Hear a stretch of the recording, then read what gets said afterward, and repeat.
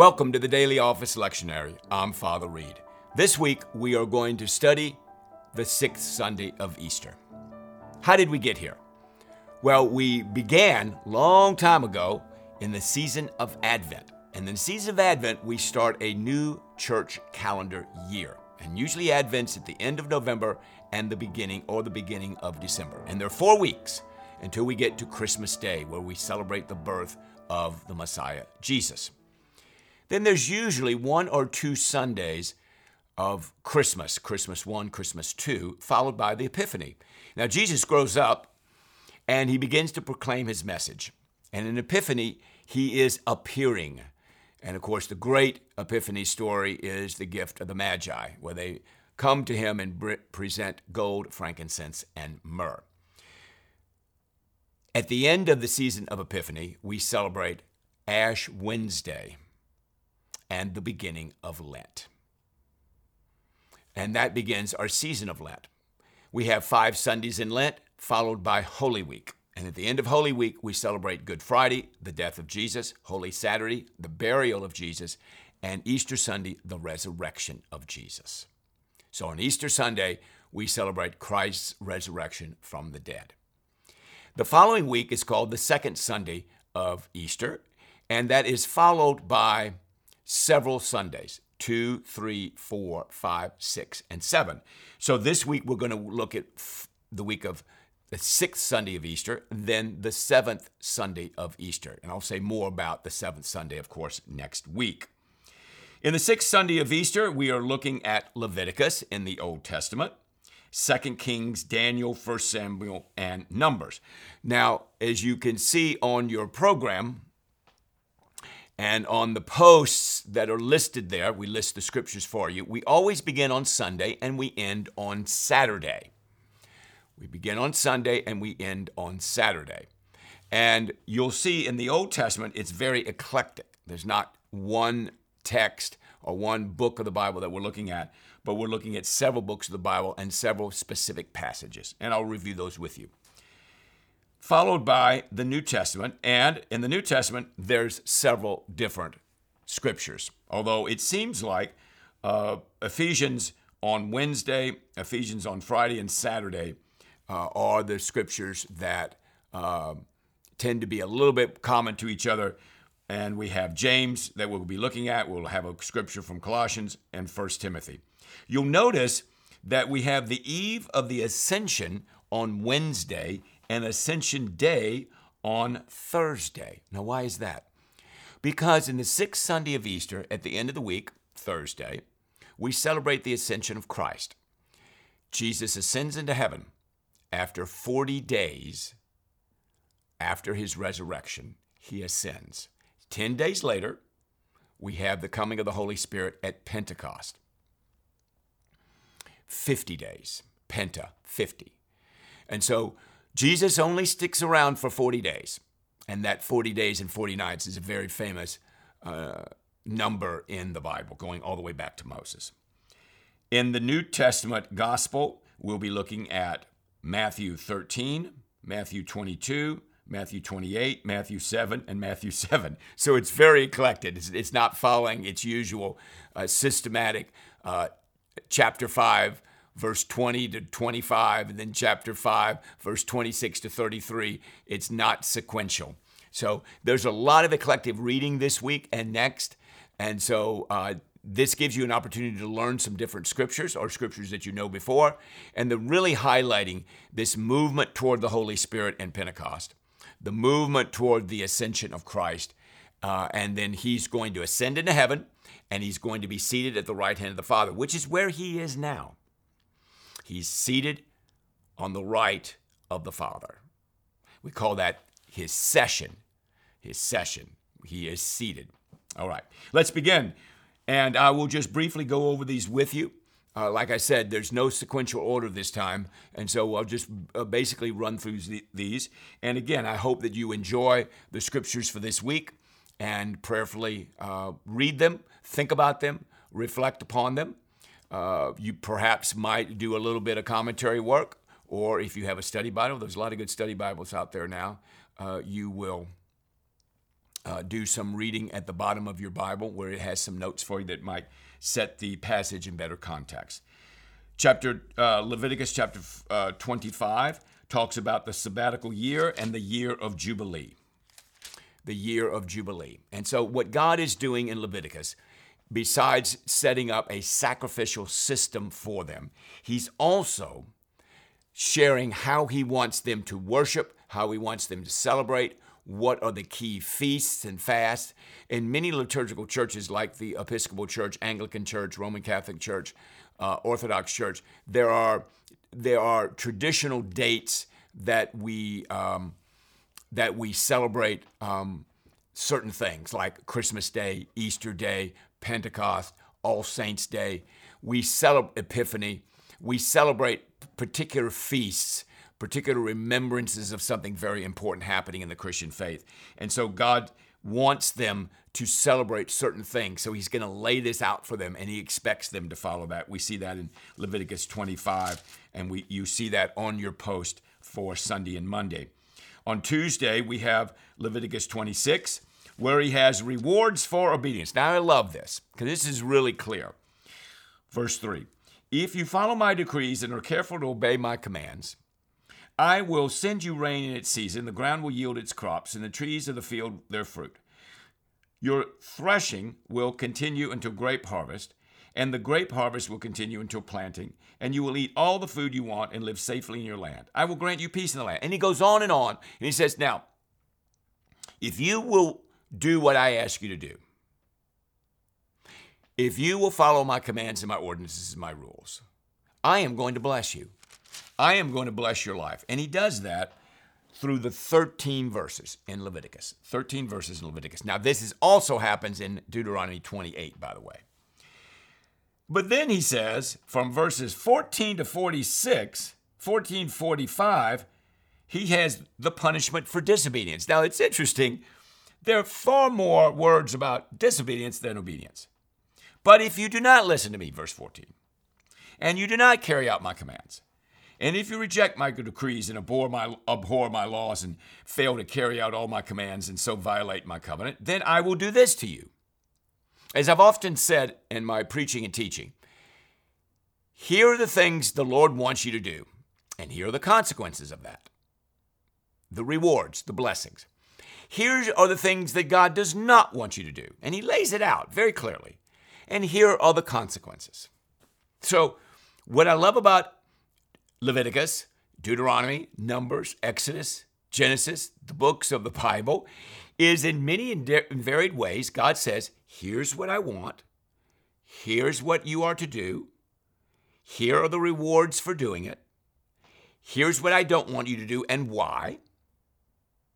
And here's what's going to happen if you don't do it. And you just read through that. It's very, very good reading. This is chapter 26 on Tuesday and Wednesday, all the way to verse 42.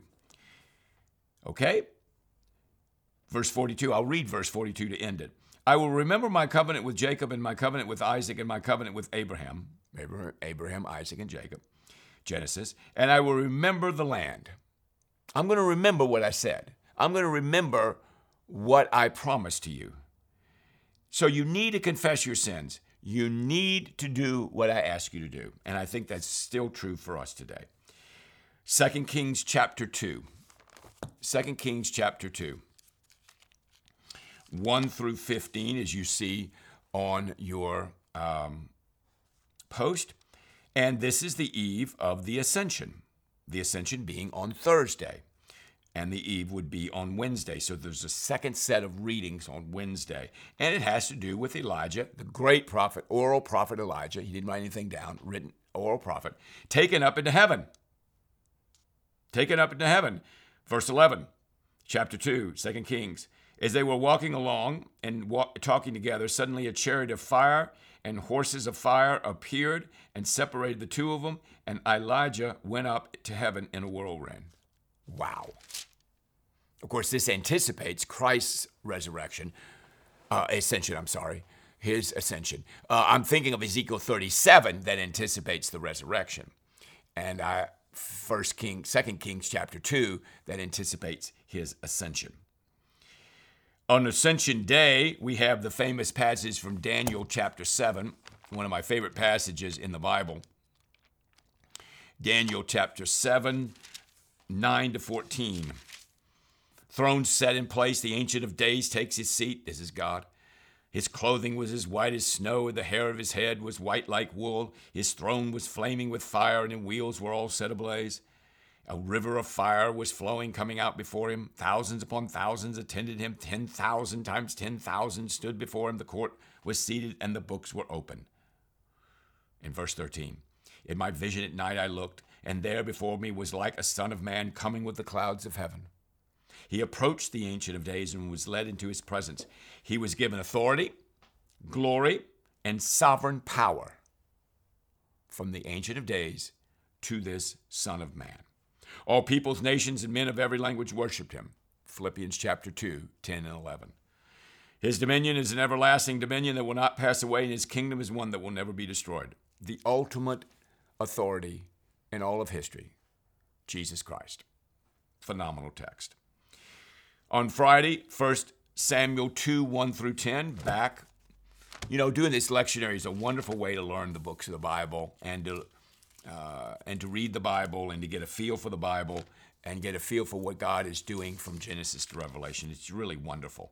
1 Samuel chapter 2 is about Hannah, who has a child named Samuel, and she was barren. She asked the Lord for help, and the Lord provided the help, and she is praising the Lord. Nothing like a great, poetic, beautiful passage of praising the Lord. Verse 2, for example, there is no one holy like the Lord. There is no one besides you. There is no rock like our God. So the praise of the Lord, the worship of the Lord, the glory of the Lord.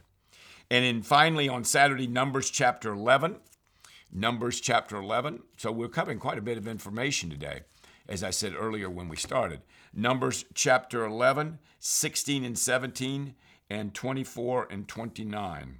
Bring me 70 of Israel's elders, verse 16, who are known to you as leaders and officials. Have them come to the tent of meeting, that they may stand there with you. I will come down and speak with you there. I will take of the Spirit that is on you and put the Spirit on them. And so the Spirit of God moves on these folks. We see that in verse 25. The Lord came down in the cloud and spoke with him, and he took on the Spirit that was on him and put the Spirit on the 70 elders. When the Spirit rested on them, they prophesied, but they did not do so again.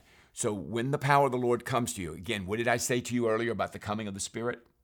And then the ascension of Jesus. So we see the ascension of Jesus in Elijah, 2 Kings chapter 2, 1 to 15.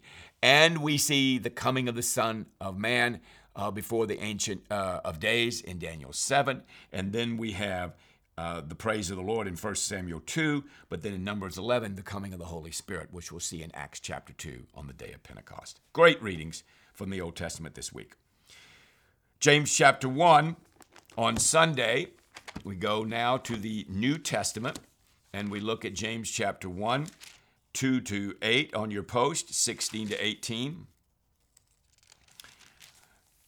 Chapter 1, 2 through 8, talking about trials, faith developing perseverance, continuing on in the faith.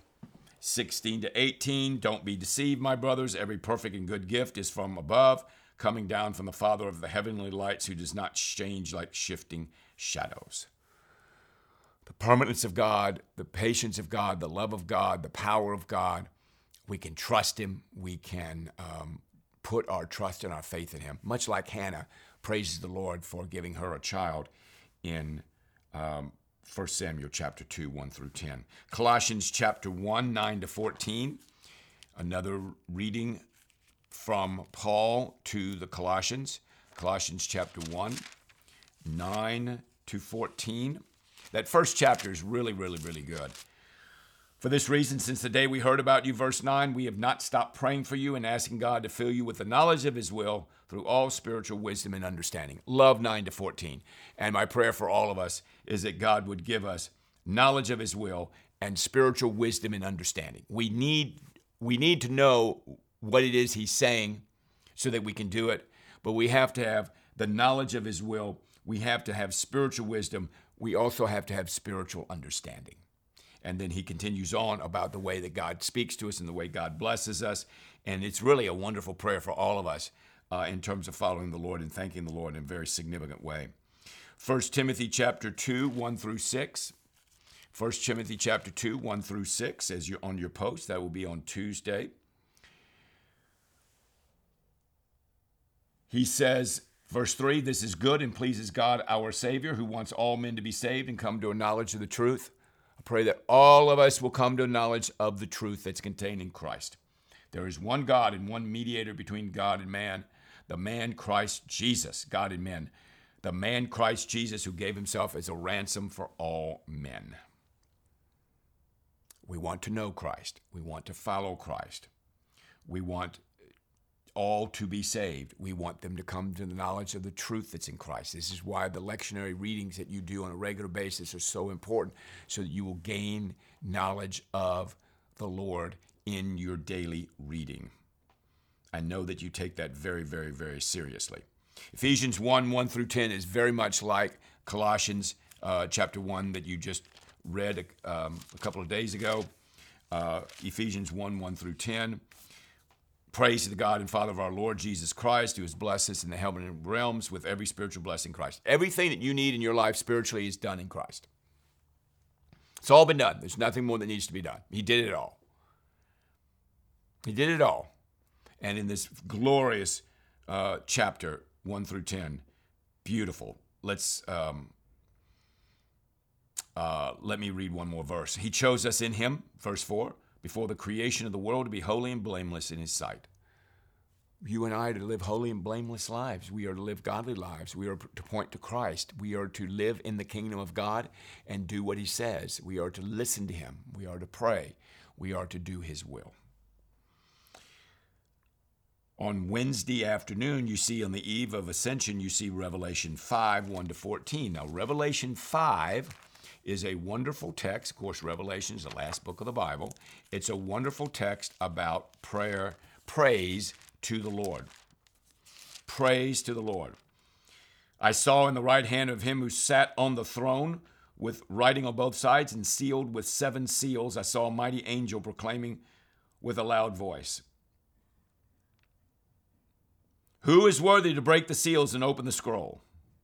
And then the Lion of the tribe of Judah, verse 5, the root of David, has triumphed. And we are going to praise him. We are going to worship him.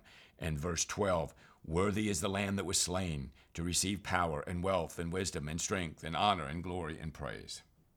And then every creature in heaven and on earth and under the earth and on the sea, to him who sits on the throne and to the Lamb, be praise and honor and glory and power forever and ever. So there's a wonderful worship and praise of God on this Eve of Ascension. On Ascension Day, we have Hebrews 2, 5 to 18. The great book of Hebrews, chapter 2, 5 to 18. And so Jesus, very much an Old Testament book, very much a Jewish book, trying to show the superiority of Christ over all the great figures of the Old Testament. We see Jesus, verse 9 of chapter 2, who was made a little lower than the angels, now crowned with glory. See, he's ascended into heaven, he's seated at the right hand of God, now crowned with glory and honor because he suffered death, so that by the grace of God he might taste death for everyone.